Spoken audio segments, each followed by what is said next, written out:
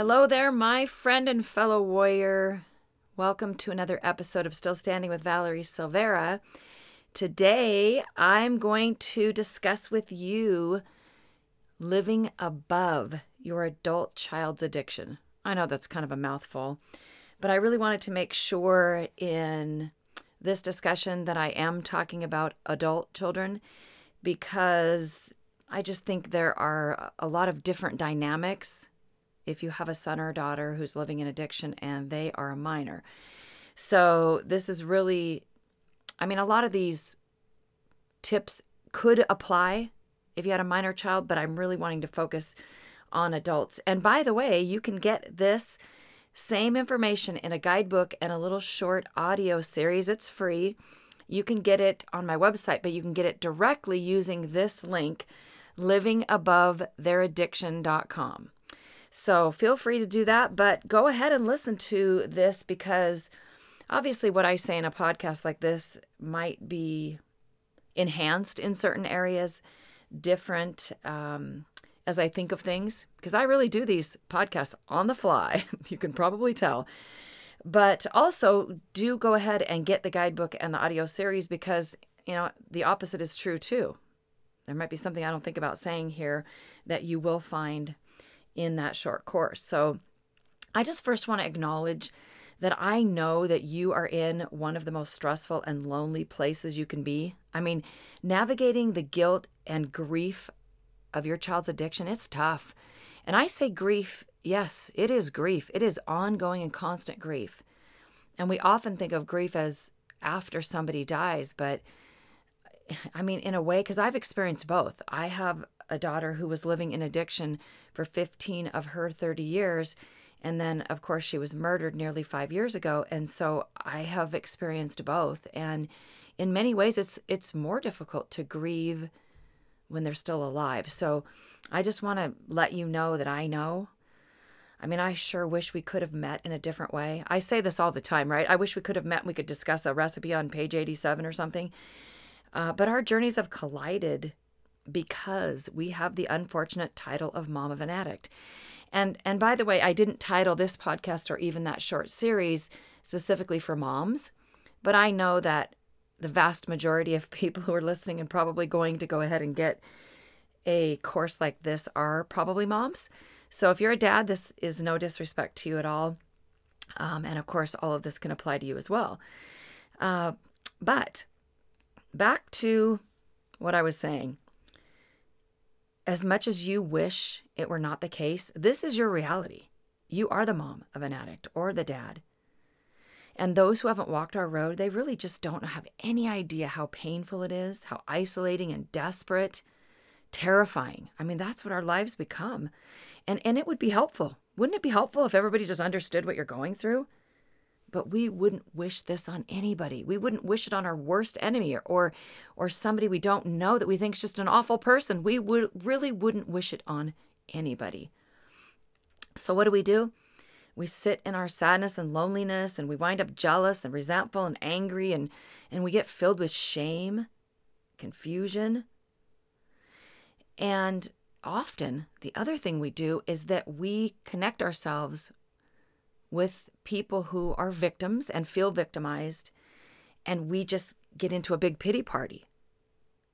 And we just start one down on each other, and that doesn't help to lift us up. While it does help for people to finally understand, it can also keep us stuck in that powerless place of victimhood. So I really want to caution you about that. I know that you've experienced trauma to your very core. And you feel beaten down by your own beast while your son or daughter's living with their addiction beast. This beast of your own is holding you back from joy and freedom. I hear you, man. I hear you and I feel you. And I have been there.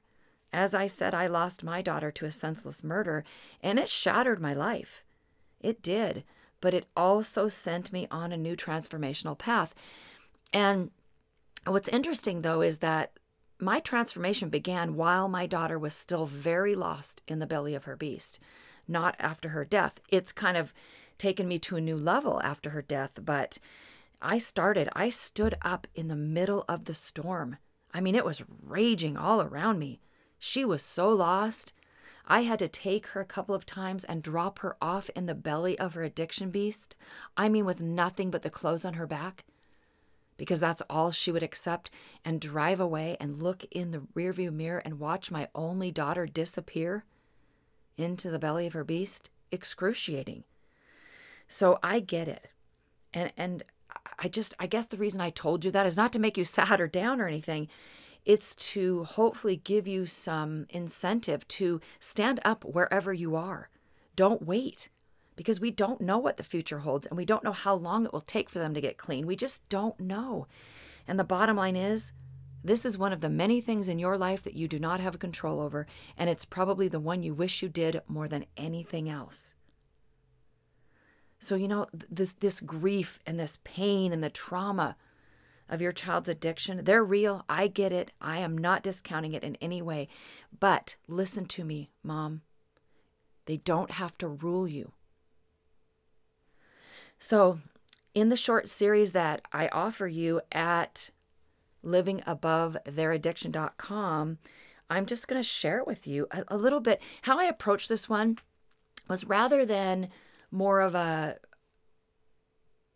step back and a general kind of, here's some things you can think about, I tell my story in bits and pieces, and just little bits of my story in little bits and pieces that will hopefully give you some perspective, help you understand that I know what you're going through.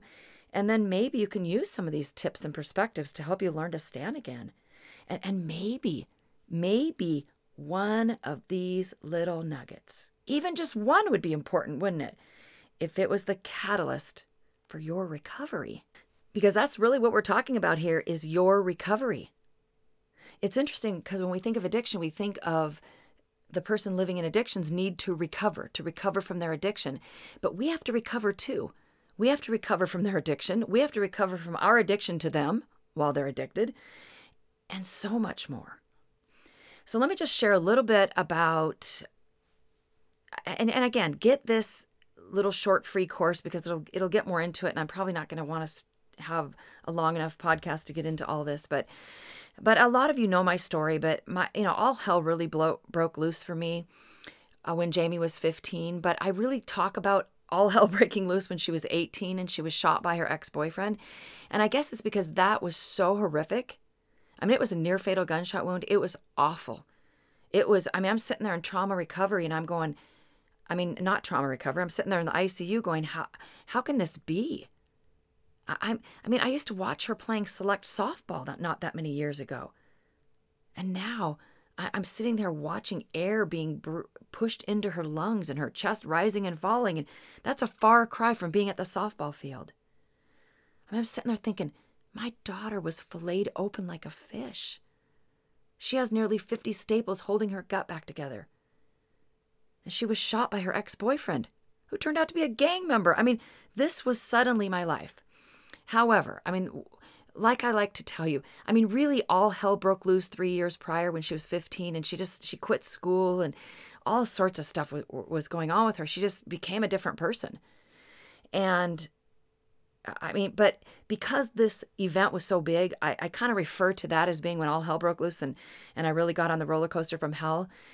I think it's because for those first 3 years, I kept thinking I could manage it, I could fix it, I could change it. And boy, did I try. And that's what I was thinking while I'm laying there next to her, the day I sat in the ICU wondering if she'd even wake up. How in the hell did we get here? And more importantly, why couldn't we make it stop? So one night, I'm sitting there, I'm kind of laying there in this makeshift bed, which was really a chair that just kind of laid out. And Jamie wanted my chair pressed right up against her hospital bed, which was kind of cool because we were so separated in the months and even years so prior to this. She was very distant and rude. And I was really losing her. And so that made me feel good in a way. But this room was big. They actually gave us a room that was enough for 2 beds and then some. But she wanted this chair pressed right up against her bed. And it made me feel close to my daughter. But I couldn't sleep. I don't know how she couldn't sleep, because she was on opiates, which, by the way, that's what she ended up being addicted to, the opiates they gave her in the hospital. But she couldn't sleep. I couldn't sleep. And one of these nights when we're laying there in the dark, she said, "Mommy, will you pray with me?" I mean, out of the blue. And I'm not a real outdoor praying kind of a person. I'm not really comfortable with that. It's just not my thing. I mean, some people are so great at it, but it's just not my thing. But I would have made a Baptist preacher proud that night. I prayed my brains out. And then she told me the story. And she told me what happened. She told me what happened the night of the shooting. And I mean, I would rather have been having about 5,000 different conversations with my daughter than that one. But it was so special and so unexpected. And I thought, I guess the control freak in me, I had a supermom cape and I'd never been afraid to use it, especially in those past 3 years. So I really thought that everything was going to be okay. I was going to get on that cape and I was going to make sure she'd be okay. Little did I know, though, how useless that darn cape was going to be. More useless than it ever had been. And it would take a few years into the ride to really confirm, for her to finally admit what I already knew, that she was addicted to drugs and eventually to heroin. And that one practically knocked me out of my chair. So really what happened, and I know you can relate to this, is that my own beast grabbed a hold of me. And he shoved me kicking and screaming onto the roller coaster from hell. And I rode that thing painfully up one hill and screaming down the next. I was trapped in the cycle of a mother's hope and suffocating disappointment. With every twist and turn, fear gripped me and I was hanging on for dear life. That ride took me through health issues, a web of lies, financial stress, and a broken family. The woman who stood for truth, I'm a huge fan of the truth, was lying to her husband. I was keeping things from Rich, paying for things, bailing Jamie out of trouble, all in the name of, I was doing it for him, to protect him. I was lying to my own husband. I rode through a world I never wanted to know. The legal system, failed rehabs for Jamie, a severe strain on my marriage, and constant emotional pain. I was tortured by what was happening to my daughter and powerless to stop it. I was also unwilling to move on until it did stop. So I was trapped. Can you relate to this? I would say, how can I be happy when Jamie's not? She's self-destructing. How in the world could I just move on and try to make my life happier, make my life better? It didn't seem to make sense. What kind of a mom would do this? That was my thinking at the time. It's not my thinking now. But let me first say, though, that while my story might be a lot different than yours, we probably have gone through some very different situations, but it's kind of weird. It seems like every time I meet another mom of an addict, it's as if all of our stories are different, yet somehow they're all the same.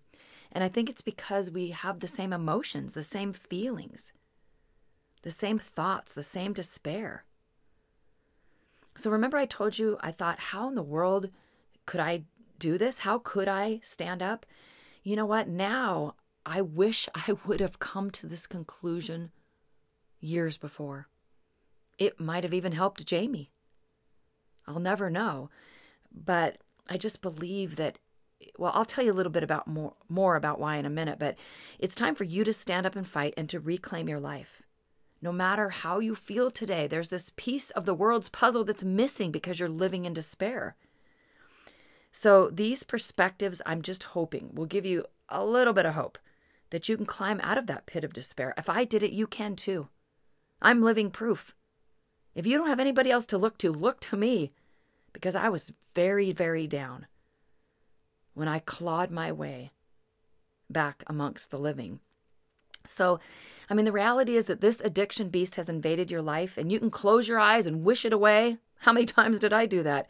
But when you open your eyes, there he is, breathing down your neck, screaming in your ear, whispering in your ear, screaming in your face. And hopefully your son or daughter will one day choose to fight, but it's their battle. I know you wish you could battle it for them, but I'm going to share a couple perspectives in here that might be real eye-openers for you. Time is flying by. So let me get into this because, again, I don't want this podcast to be too long, and you can go and get this in an audio series and a little guidebook in livingabovetheiraddiction.com. The first little tip I want to give you is to accept the painful reality. This truth, the moment that I realized this, it wasn't a fun moment. Let me tell you, it wasn't something I wanted to be true. Kind of like when I found out when I was 8 years old, there was no Santa Claus. And the same day I found out there was no Easter Bunny and no Tooth Fairy. I mean, I put all the pieces together all in the same 2 minutes. It's kind of devastating. But this is much worse. This painful reality is that if you had the ability to save your son or daughter, you would have done it a long time ago. I just want you to stop and think about that. If all it took were tears and prayers and your efforts and your love, it would have been done. I would have saved my daughter in year 1. Right? I wouldn't have had the knock on the door in year 15. I would have saved her. The painful reality is that you are not that powerful. And I really wish that were not the case, but it is. And since it's real, the sooner you begin to come to that realization and accept it, the better it is for you, because then you can move on with your life. I'm not saying move on and forget all about your son or daughter. I'm saying that you've got to focus on the one and only person that you can control, and that's you. The next concept I want you to think about is the Supermom cape, and I kind of mentioned it before. It seems kind of like you get one of these capes when your little baby is put into your arms, or maybe you adopted a child, and whenever you held that child for the first time, they came with a Supermom cape. And you're going to use that for the bumps and bruises and come to their rescue throughout their adolescence and certainly when they're toddlers. But then you find yourself in this awful place where your son or daughter's an addict and they're adults, and you're still coming to their rescue like they have bruised and skinned knees. Only this is a whole lot more serious. So of course you are. Of course, who wouldn't try everything they knew? I obsessed over Jamie. I spent so much money, cried gazillions of tears, and allowed my heart to be shattered into a million pieces. None of it helped. I mean, I begged and pleaded and yelled and screamed. I threatened to cut her off. I even changed my phone number a couple times. I swore I wouldn't spend another dime, and then found myself opening my wallet one more time. Like I said, without my husband's knowledge. I was afraid to take off the cape, so I kept going back for more. Around and around I went. You're probably doing the same thing. So one day, what I shared with you a minute ago, it hit me like a ton of bricks. If I could have saved her, I would have done it already. And I really started to realize, I didn't want to believe it, but I was helping my daughter to stay in her addiction. I'm not saying you are, but I was. I was giving her all sorts of money so that she could use it for drugs. And obviously, it was under the guise of paying for rent or down deposits or groceries or bills or car payments or insurance and on and on and on. Whatever other money she had was going to drugs. Or perhaps even some of the money I thought was going for living expenses was going for drugs. You get the point. I did all of this in the name of love and fear, but it was doing a disservice to her. I wasn't trying to do a disservice, but when I could finally get clear of all this, when I could finally go, oh my gosh, I have no control. I got to take off this cape. It all started to make sense. It was painful to take off that cape, but I had to because it was strangling me. It was hard because me and that cape, we'd been through a lot. You and your cape, you've been through a lot. I know it's going to be painful to remove, but you probably need to do it. Only you know. But yours might be like mine, tied so tightly around your neck that it's strangling you. So it might be time to untie it and allow yourself to breathe again. Okay, so those are the first two thoughts I have. The next is about shedding shame and guilt. You can't keep living with all this shame and guilt. Talk about suffocating you. I mean, it's like it's painted on top of you, layers and layers, and it's just weighing you down. I understand it. I mean, the guilt. My daughter, Jamie, was so incredible. Left-brained, right-brained. I mean, this girl was so up in the clouds artistic, yet so logical at the same time. She was popular and artistic and witty and athletic and hilarious. I mean, she was really the girl who had it all. I used to say she'd be the first woman president. And so because I couldn't make sense of that, how in the world can this make any sense? How can this incredible person be living in this world she doesn't belong in this dangerous world where somebody shoots her?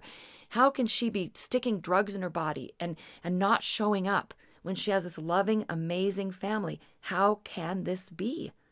I didn't understand it, and I needed someone to blame, and I chose me. I mean, it was embarrassing, and it was clearly a black mark on my parenting scorecard. I was drowning in shame and guilt. So as if guilt and shame aren't enough, society likes to put a stigma on us. As parents of addicts, we're terrible parents. It's like a cherry on top of your shame and guilt pie. And I get that too, because I used to do it. I used to say terrible things about parents that allowed their kids to go astray. I thought it was their fault because I wrongly thought that I had control. I did. I really kind of thought it was more about me than it turned out to be. So guilt is going to eat away at your sense of value, and it doesn't serve anybody. So you got to give that up. You got to use that F word. And my 9 weapons of hope can help you do that. I have one of the weapons is called Your Release, and I have a whole section on using the F word. So, and then when I finally dared to stop hiding my story, and somebody would ask, do you have any kids? And I wouldn't just say, oh, I have a son. I mean, I would admit I had a daughter and she was living in addiction. When I finally stopped hiding my story and was brave enough to speak, incredible. I learned things about people I had no idea, would have never guessed, and they probably wouldn't have said if I hadn't said something. So, you know what? Society can think what they want, but we don't have to agree with them. Hiding your story just perpetuates their perception of us. Right? You don't have to run a billboard, but you also don't have to live covered in shame and guilt and suffer in silence anymore. The next tip I want to give you, the next thing I want to say real briefly is it's time to remove the burden. Oh, by the way, I'm holding this pen in my hand and I'm really getting into it. And I just realized as I'm doing that, the top part of the pen, the retractable thing, is kind of making noise and it's right by the microphone. So if you're hearing these little noises, I'm really sorry.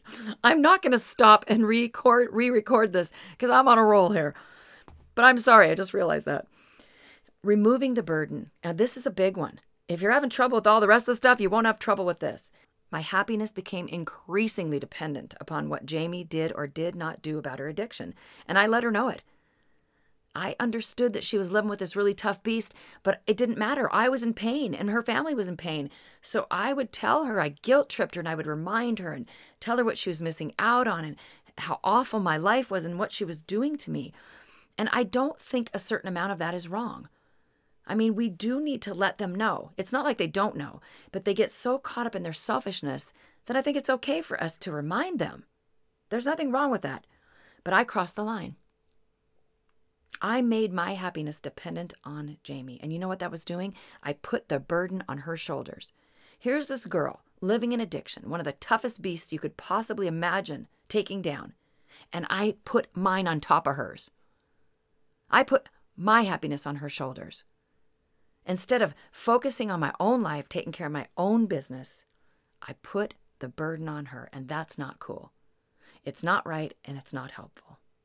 This next little thing might be just what it takes for you to stand up and start fighting, and it's giving yourself permission to matter. And I understand how difficult that is when you have a son or daughter self-destructing, but you self-destructing along with them isn't helping anybody. It's not helping them. If it was helping them, it would have already been fixed, right? It's making everything worse. I understand how difficult this is, but living the way you are is already difficult, so something's got to give, right? My self-destruction was suffocating me. It was like I had this dark cloud hanging over my heart every moment of every single day. The reality is that you're on this planet to live your life and walk out your journey. And just as your son or your daughter is here to do the same for them. And yes, our lives are intertwined, but there's a big difference between temporary self-sacrifice and self-destruction. And that's what a lot of us are doing. We're self-destructing all in the name of love. And nobody's getting better. Nobody's getting helped. If they're living their life and you're living their life, who's living yours? Putting yourself at the top of the list is not selfish. If you self-destruct, tell me who is going to benefit from that. Give yourself permission to matter. I just have 2 more quick tips for you. This next one is to fight as if your life depends on it. Okay, well, that just might make sense just all on its own, and maybe I could just leave it at that. But I want to just really bring this home for you and give you a perspective that might help you understand beyond that statement. Your very life, the next breath you take, probably will not depend upon you making this decision to fight for your life, to give yourself permission to matter, to stand up, to start agreeing with some of these concepts that I'm presenting to you today. Your next breath is probably not going to be dependent upon that. So how can I say your life depends on it? It's because there's a big difference between living and existing. Between living and really, really living. When I decided to start fighting in this way, all in, this is my mission to get my life back. Jamie was still very lost in the belly of her beast. But over time, and it does take time, okay? I always tell you this. If you're looking for a quick fix, you came to the wrong person. Anything worth having, being, or doing in this lifetime will take work, effort, and sacrifice. So while she was very lost, that's when I stood up. Over time, I was no longer a prisoner of my beast. I mean, I missed her, my only daughter, my firstborn child. I missed her so very much. But I refused to stay down on the mat any longer. So, Jamie knew. I would tell Jamie, listen, anytime you choose life, I will stand right there with you. But you can't expect me to watch you die or help you die anymore. It's not fair. And she understood that. I would stand with her every time she chose life. This is why our lives do depend on us becoming strong and courageous, on fighting as if our life depends on it. My life did depend on it before, but in August of 2016, that's when I really knew my life was dependent upon the strength that I'd gained. Because it was as if my beast would knock on the door, and he's crafty, man. I mean, these beasts, they come at you with all sorts of smoke and mirrors. And so he'd knock on the door and look out, hey, that seems like a nice guy. Let me open the door. Whoa, I know him. Underneath all those smiles. That's the beast. Slammed the door on his little foot before he could even think about getting in. Or maybe it was a claw. Maybe it was a claw foot. And so that's how strong I was standing. Because I practice what I preach. But when that officer from the coroner's office knocked on my door that Tuesday morning, Monday morning, getting confused now. That morning, the morning that I got that knock on the door, it dropped me right back to my knees, and that beast was there so fast getting on top of me. But because I had become so strong, I was able to get back up incredibly quick. This time with a big, huge hole in my heart, a permanent hole. But I've been able to go on, and my mission is even stronger. I'm actually fighting even harder for myself and for you. Fight as if your life depends on it, because it does. This is my last little tidbit I have for you in this episode. I want you to lead the way. We spend a lot of time telling our sons and daughters who are living in addiction that they should stand up and fight. We wish, we hope. We ask them why they can't. But there's one thing that we rarely do while we plead. We tug at their heartstrings. We guilt trip them. We do all that. But there's one thing we rarely do, and that is show them. So while you might not be living with an addiction beast, yours is just as vicious. Because it is ripping at your heart, Mom.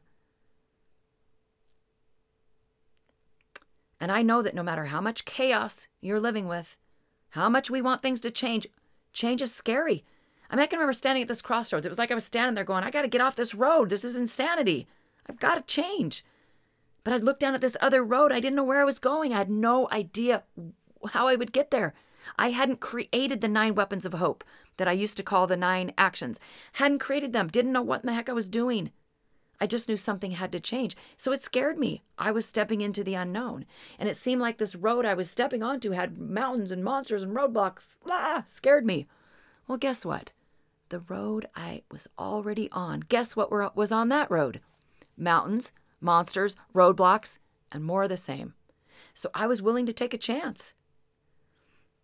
And here's the thing. Jamie was actually, by the way, reading my book, Still Standing After All the Tears, when she was murdered. And, who knows, if that guy hadn't taken away her right to choose, her ability to get clean, maybe that would have made a difference. We will never know. But I want to ask you this. If you don't demonstrate to others in your life what a woman of courage looks like, who's going to do it? And I remember thinking about that with my son, Sean, and thinking, is he going to watch his mom self-destruct?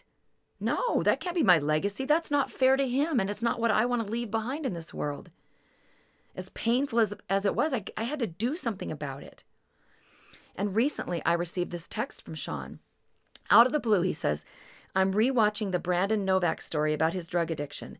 He says, my mother is the most important person to me. If I can be a centimeter of what she is, I've arrived. And then Sean went on to say to me, I feel the same way about you. I love you. Thank you for being my inspiration. What kind of text do you think Sean would be sending me if I had stayed rolled up in a ball down on the mat in agreement with my beast? Maybe no text at all. Maybe there'd be nothing left of our relationship. I don't even want to think about it. It makes me sick to think about it. The very best thing you can do for yourself, your son or your daughter living in addiction, and everybody else is to stand up and fight for your own life. Remove the responsibility for your happiness from their shoulders. Demonstrate what courage looks like. You could be the one that shows them it's possible to stand up in your darkest hours. If you can do it, so can they. Be an example of strength and tenacity and allow them to witness your transformation. You don't have to do this alone. Wherever you are in this world, I am standing right there with you, Mom. Your story matters, so it's time for you to stand up, start living above your son or daughter's addiction. Your story matters so much. You need to start living it courageously. I got so excited about this message to you that I forgot to remind you once again how you can get this little short guidebook and audio series, Living Above Your Adult Child's Addiction. You can get it at livingabovetheiraddiction.com. Together, we can stand through anything.